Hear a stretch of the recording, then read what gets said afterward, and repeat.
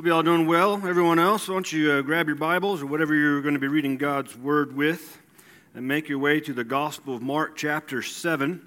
We're going to be beginning in verse 1 here in a moment and work our way through verse 13 this morning. Today's focus is on priorities, as we're going to see Jesus is again challenged by the Pharisees, as he already has been in this gospel. This particular time it deals with an issue of hand washing. We all have priorities. I believe we all understand priorities. For many of us, one of the first things we do in the morning is, you find that cup of coffee. That's a priority for many people to begin working or waking up. As a husband, I have a priority to my wife. As a father and her a mother, we have priorities to our children. And priorities are those things that we have a deep sense that they have to be done. They're important. And sometimes we can get our priorities out of whack, which can cause consequences and things we don't want to happen. Our passage this morning deals with a challenge which appears to be addressed concerning Jesus' disciples, but it's actually addressed about Jesus' training and his leading of these men that are following him under his teaching. It's based on a misplaced priority of tradition, as we'll see here in a moment. And so let's read through it, and we'll discover four priorities that Jesus brings out that we all need to have in our life. And the word of the Lord says,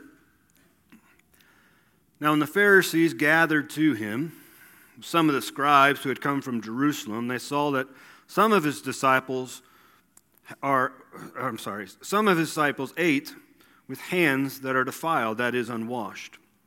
For the Pharisees and all the Jews do not eat unless they wash their hands properly, holding to the tradition of the elders. And when they come from their marketplace, they do not eat unless they wash. And there are many other traditions that they observe, such as washing of cups and pots and copper vessels and dining couches. And the Pharisees and scribes asked him, 'Why do your disciples not walk according to the tradition of the elders, but eat with defiled hands?' And he said to them, Well did Isaiah prophesy of you hypocrites, as it is written, 'This people honors me with their lips, but their heart is far from me. In vain do they worship me, teaching as doctrines the commandments of men. And you leave the commandments of God and hold to the tradition of men.' And he said to them, 'You have a fine way of rejecting the commandment of God in order to establish your tradition. For Moses said, Honor your father and your mother, and whoever reviles father or mother must surely die. But you say, if a man tells his father or his mother, whatever you would have gained from me is Corban, that is given to God, then you no longer permit them to do anything for his father or mother, thus making void the word of God by your tradition that you have handed down. And many such things you do.'" Let's pray together. Father, we come before you right now as your children, as your bride, as your church. So to open up the scriptures that we may hear from you, that it would be your voice speaking to our hearts, that you would transform us, Lord, that you would awaken us, that you would draw us close into your presence, Father, that we may know you because we're known by you. And Father, I pray for everyone in this room, for those who are already your children, for those who may be here who need to begin that relationship with you found in Jesus Christ. And I pray your Spirit would give them the wisdom and the understanding on what they need to do in order for that to begin. Father, we pray that you alone be glorified in this place, that your will and kingdom would come in each and every life, that we would be a church that lifts you up and praises you and puts you before everything else. Lord, let me just be an instrument of your righteousness in this moment. We pray for forgiveness where we have failed you. We pray for your leadership as our shepherd as we walk through your word. Father, we pray this all in the name of Jesus Christ, our Lord and Savior, who sits on the throne. Amen. So the scenario here sets up that the Pharisees seem to have summoned some scribes from Jerusalem, and they come to Jesus questioning Jesus about the washing of hands. It's actually referred to as a ceremonial cleansing. And this isn't the first time that the Pharisees or scribes or religious leaders have come to challenge Jesus. In the Gospel of Mark chapter 2, they challenged him concerning fasting, wondering why his disciples didn't fast. They challenged him when the disciples picked grain, but it was on the Sabbath, and they considered that work. The point is, they're challenging Jesus and it's going to begin to amp up. As at this point in time in the gospel, we're about 1 to 2 years before Jesus is going to enter Jerusalem for the final time. So what we have here in verse 1 is a religious interrogation posse. What is ironic is this group is antagonistic toward Jesus. Yet for some reason, they're constantly drawn to him. They constantly want to ask him questions. They constantly want to challenge him. They want to put him to the test. And upon arrival, Jesus' disciples were eating without washed hands. Now, we've all experienced the wonderful years of COVID, right? And so we can relate to this situation pretty easily. I always found it ironic when COVID started going around. What they told us on the news in order to protect ourselves was that after you go to the restroom, wash your hands with soap and water. I thought that was just automatic. I didn't think that was something newsworthy or something. But then the joke became, if you got COVID, you know who didn't wash their hands, right? And do you remember when they told us with COVID that after we get back from the grocery store, we're to get wipes, and we're to wipe down all the containers, the cans and the boxes, and then wipe down the counter that they were on just to make sure nothing was spreading. Even though we weren't planning on eating the can, we weren't planning on eating the box that had the food in it, but it was something that they kept telling us to do in order for cleanliness. This is what the scribes and the Pharisees are bringing forward towards Jesus. And we can better understand it because of what we went through with COVID. And they're challenging Jesus about cleanliness. The Gospel of Mark is written by an individual named John Mark. It's widely believed that it was dictated to Mark by Peter. Some believe Peter may have been illiterate and therefore he could not have written it himself. And the reason I bring that up because Mark is writing to a group of Gentile believers. And we can understand that because in verse 3 and 4, Mark is giving us a little background information concerning this washing of hands and this cleansing, so his Gentile audience would be able to understand the Jewish traditions and the Jewish customs. Now, the point of the attack towards Jesus has nothing to do with faith. It has nothing to do with believing in him or trusting him. It's all about keeping the traditions that were passed down from the Jewish elders. The religious leaders' accusation towards Jesus was based on a conviction they had is that this is not the way we do things around here. Now, if you've ever been in a church that has had that mentality, that is a very dangerous, negative, and hostile mentality. We don't do that around here. If it's biblical, we do it, period. Well, these guys are bringing an accusation to Jesus that wasn't based upon Scripture at all. The Bible points out in the Old Testament that there was a calling to wash hands, but it was given to the priest before they would offer up a sacrifice. Now, obviously, we wouldn't disagree that washing of hands before you eat and washing of containers that are going to hold food before you eat out of them is a good thing, but that's not the point of the challenge.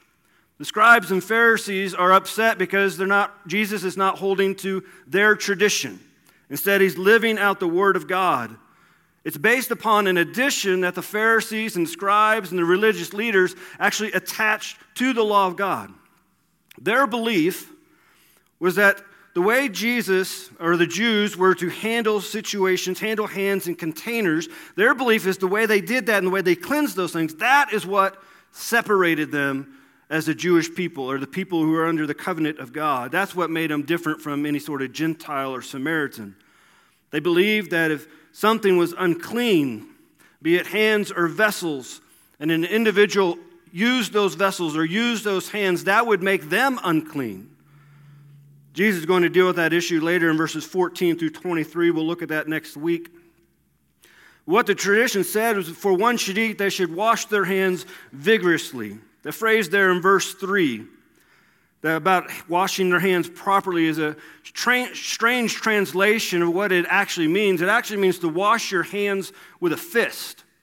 The image is washing and driving your fist and your hand to get all of the dirt off, and then you would do it the other way. And that way you'd be clean. Some even interpret that maybe it implies washing all the way up to your elbow, like a doctor would before they would go into surgery. But again, the point of the attack is not about faith. It's about what the religious leaders wanted. The second part about the washing, about when they go to the marketplace there in verse 4. It's a strange word for wash there in verse 4 because that word actually means baptize. It'd be like taking a bath. implying that you were to cleanse yourself before you would partake of the food that you bought of the marketplace. And the reason the Pharisees and the scribes and religious leaders had this tradition is because the understanding was you don't know who you're going to run into at the marketplace. You may cross paths with a Gentile. You may cross paths with a Samaritan. You may have come into contact with someone who was sick. And then Mark lays out other traditions that they had with washing dishes before you use them, washing the dining cushions before you place them on the table. And those dining cushions would be like cushions we have on a couch. It's that they'd be put on the floor because tables were lower to the ground at this time. And again, the belief was that if you sat on a dirty cushion, then you would become unclean. And you were going to be putting things into your body that would be unclean. Obviously, the tradition was flawed because it wasn't a clean dining room or a clean person or a clean hand which set the Jews apart. What set the Jews apart is that God made a covenant with Abraham, and he fulfilled that covenant or that promise. Now, you read in the Old Testament, I know many people are reading through the Bible this year, and you're probably getting into the wonderful parts of Numbers and latter Exodus and Leviticus. You will find that the Jews did, in fact, have dietary restrictions, but it was never applied to this sort of washing that the religious leaders are bringing up. Because of the question posed there in verse 5, it implies the tradition was followed in a wide circle of Jewish people. And though the question seems to be aimed at the disciples, it's really aimed at Jesus because they're recognizing him as their leader. They're recognizing that the disciples belong to him. And so the accusation is actually towards Jesus. What are you teaching these people? How in the world are you leading these people out of our traditions and out of our customs and our rituals? They felt that their tradition was of great importance.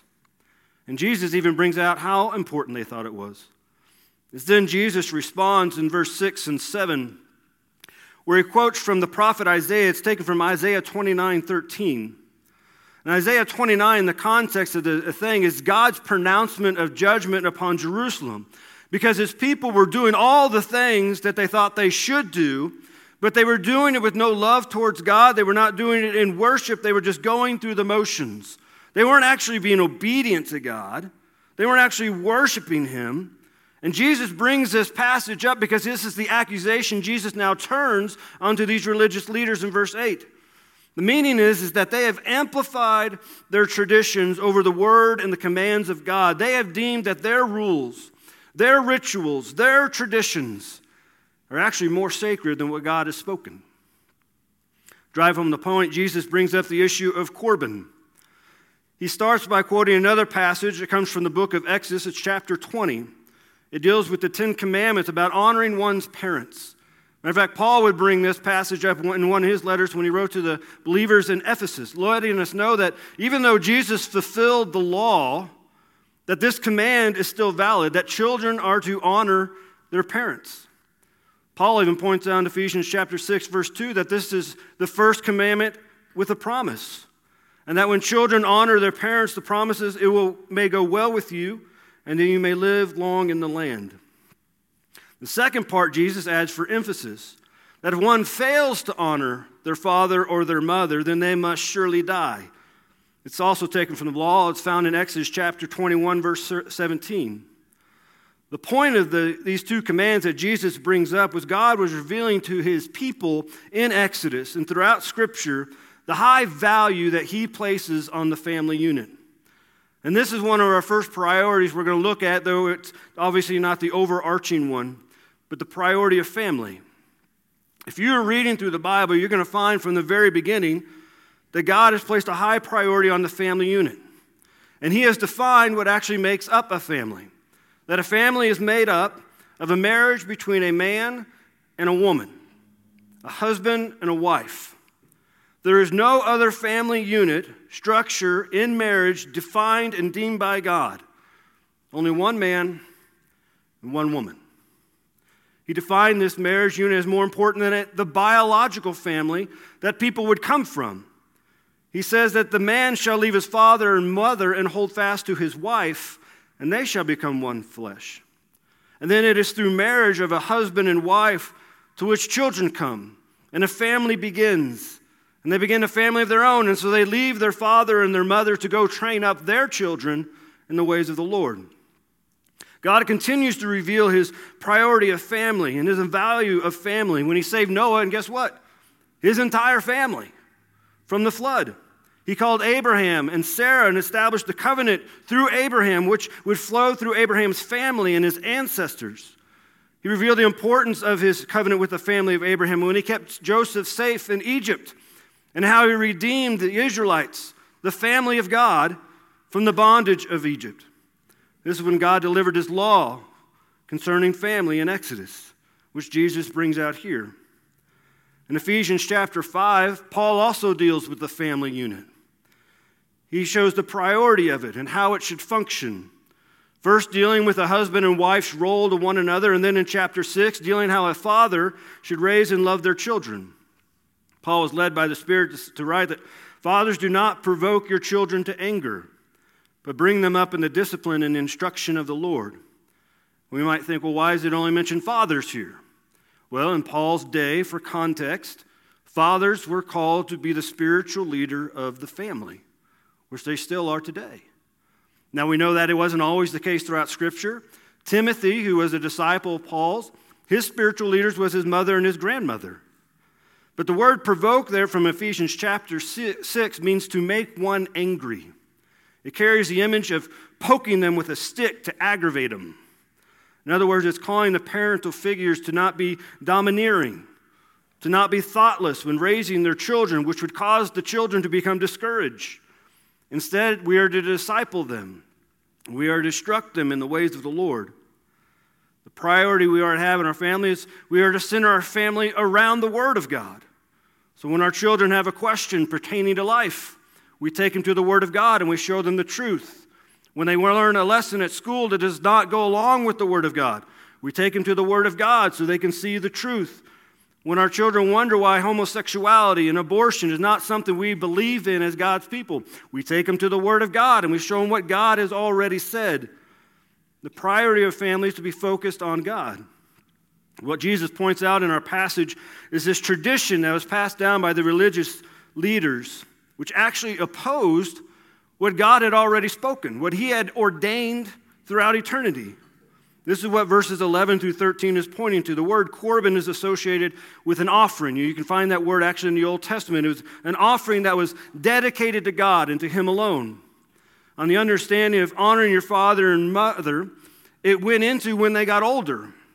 And when they couldn't take care of each other, then you would honor them by taking care of them with the resources that you had. And so a child would use their resources, their wealth, their job, their things around them in order to help their parents in an elderly state so they could continue to enjoy life. He would provide their needs. But what this religious tradition permitted is the child could announce that their resources are Corban.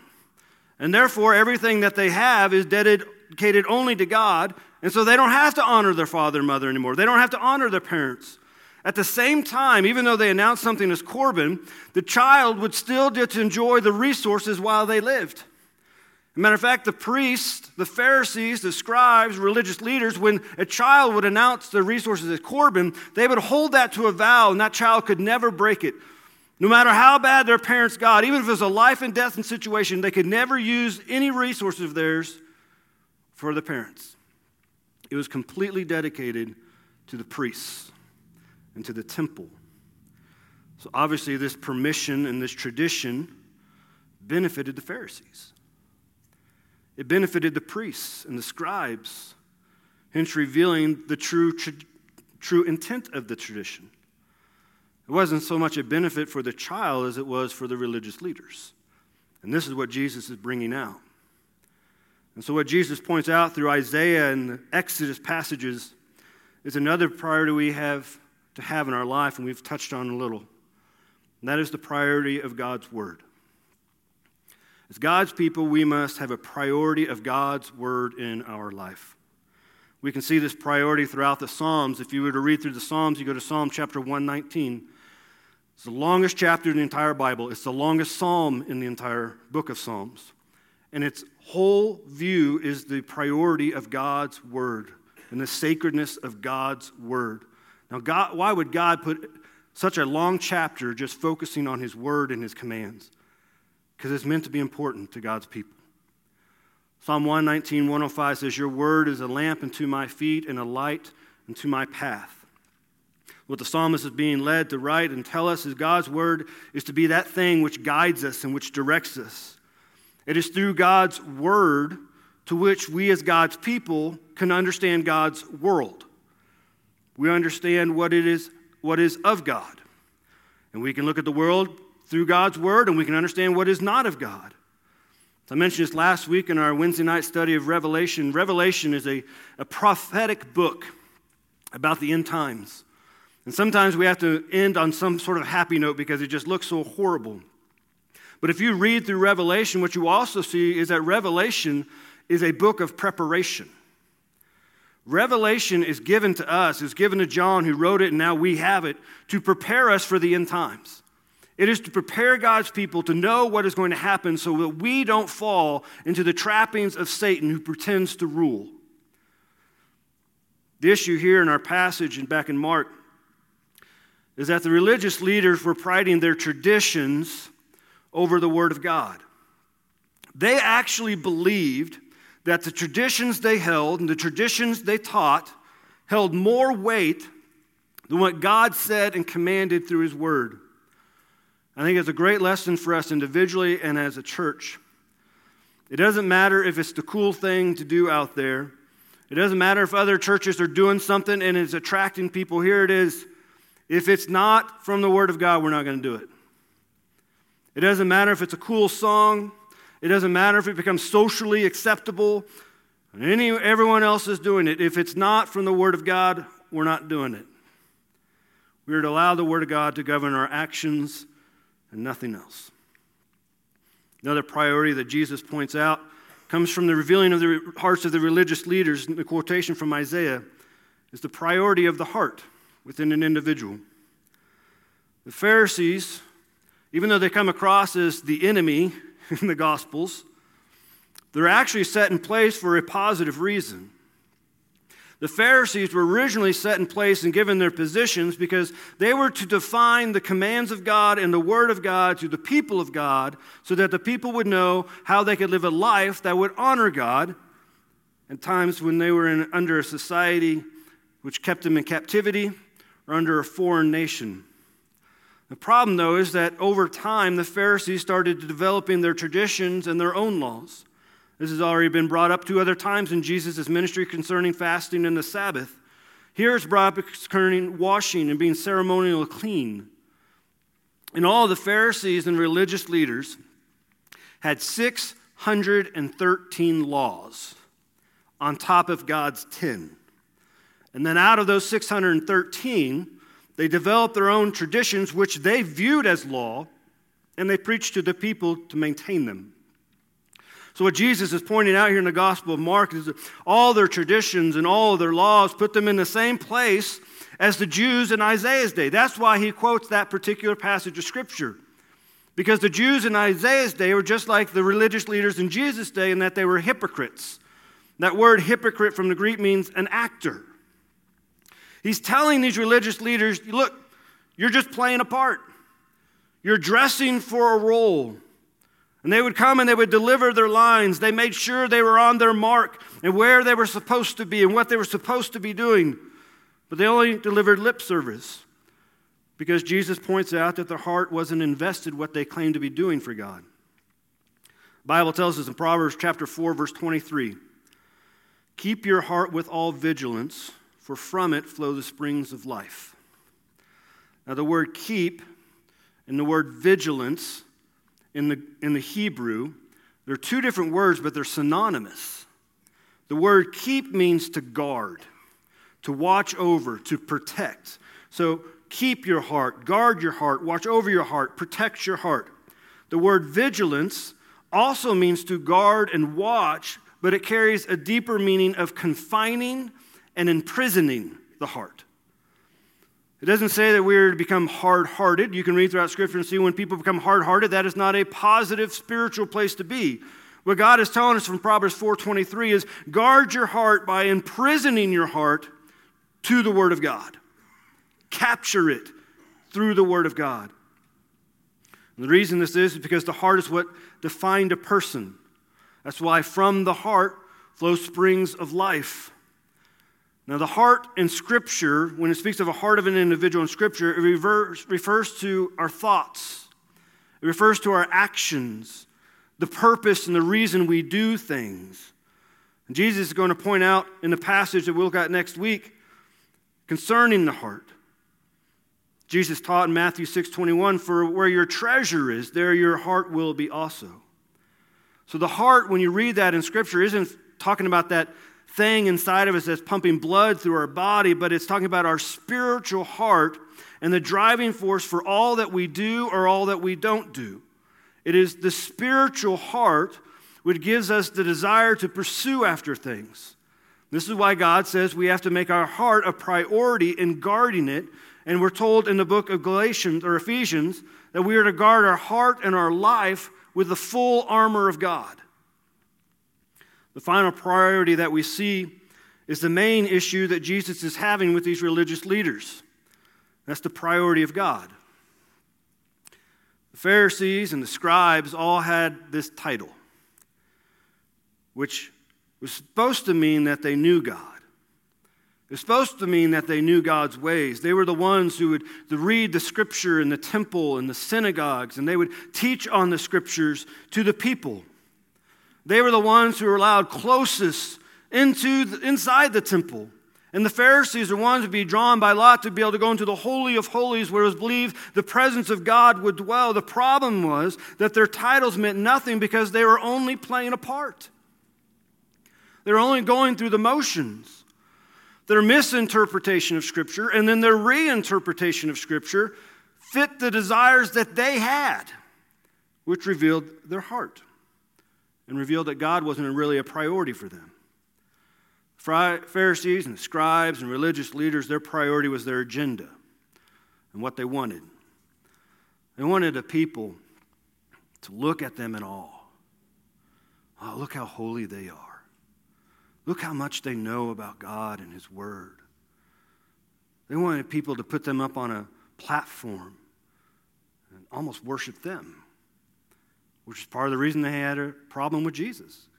Because people were going to Him. And they wanted the applause. They wanted the attention.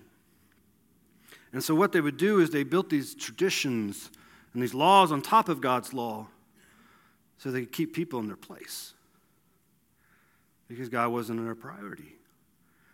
The truth, historically, in Jesus' day about the Pharisees is they were less priestly and more political. They lobbied for their causes. They benefited financially off of the people. They practiced nepotism. They would put sons-in-laws in positions they had, and then they would swap back and forth so they would never lose their power. They looked down on the people who they were supposed to be leading, felt they were incompetent. People surely couldn't understand the things of God the way they could, the way they had been trained and taught. And so what Jesus is bringing out is that their priority was not about God. It was about their agenda. And when we make a priority about our agenda instead of God's agenda, we're going to find ourselves in a big mess. In our family, in our marriages, in our marriage, not marriages, marriage, our relationships within the church. When we get into God's Word and we're protecting our heart through the Word of God, God always has to be the priority. He has to be the utmost pursuit. He has to be the reason for everything we do. So we don't get into Bible study or small group or come to church so we can get more head knowledge about the Bible. We do this and we worship Him so we can draw into His presence and fall deeper in love with Him, to know Him more. Galatians reveals that since we are God's children and God's Spirit now dwells inside of us, we can not only know God more, but we can know Him through His promises because we are known by God. In fact, in my life, when I make things more important than God and my relationship with Him, I tend to get into a mess.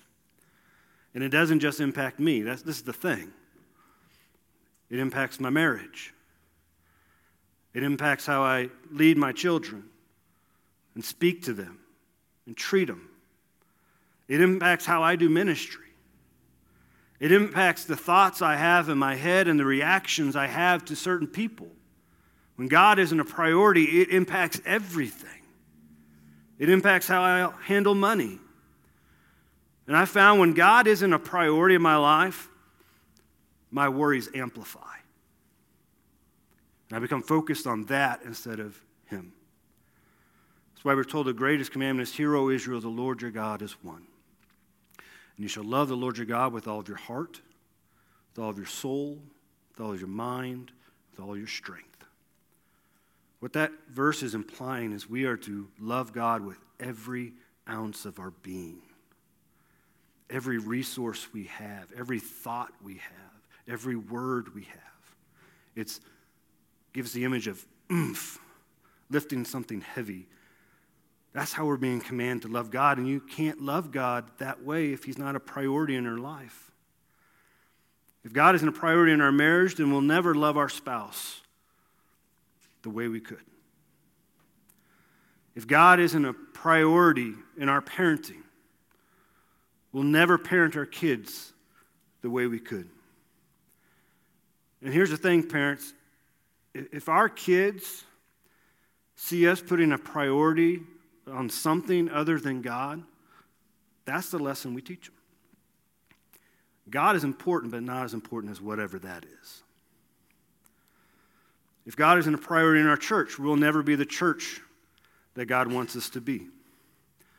I mean, speak to our students, college, high school, middle school. Students, if God isn't a priority in your school, if He's not a priority in your extracurricular activities, you'll never fully accomplish why God put you in that class, put you in that activity, or put you on that team. You may do some great things, you may get some great accolades, but you'll never fully reach the potential why God put you there. If you pursue after a sport, an activity, a relationship, a grade, a scholarship, more than you pursue after God, you're going to be disappointed because they can never love you back. We're here at Harvest Hill to worship Him, to lift Him up alone. I don't preach because, well, it's that time for the preacher to preach. I preach so we can all be in His presence and hear His voice. I preach so we can understand His word and what He's trying to warn us about. I preach so that it would be His kingdom and His will be the only thing that be done in this place, so that when we leave this place, His kingdom and His will is done in all aspects of our life. But there's one final priority I need to touch on. God will never be a priority in your life if you're not a child of God. To become a child of God, you have to accept God's gift as found only in Jesus Christ for the forgiveness of your sins and the gift of eternal life. And so if you're here this morning and you need to accept that gift for the first time, I want to show you why it's so important to be a priority in this moment, right now. God tells us in His word that all have sinned and fall short of the glory of God. What that means is we've all missed the mark. We've all missed the target. What's the glory of God? It's His holiness. It's His perfection.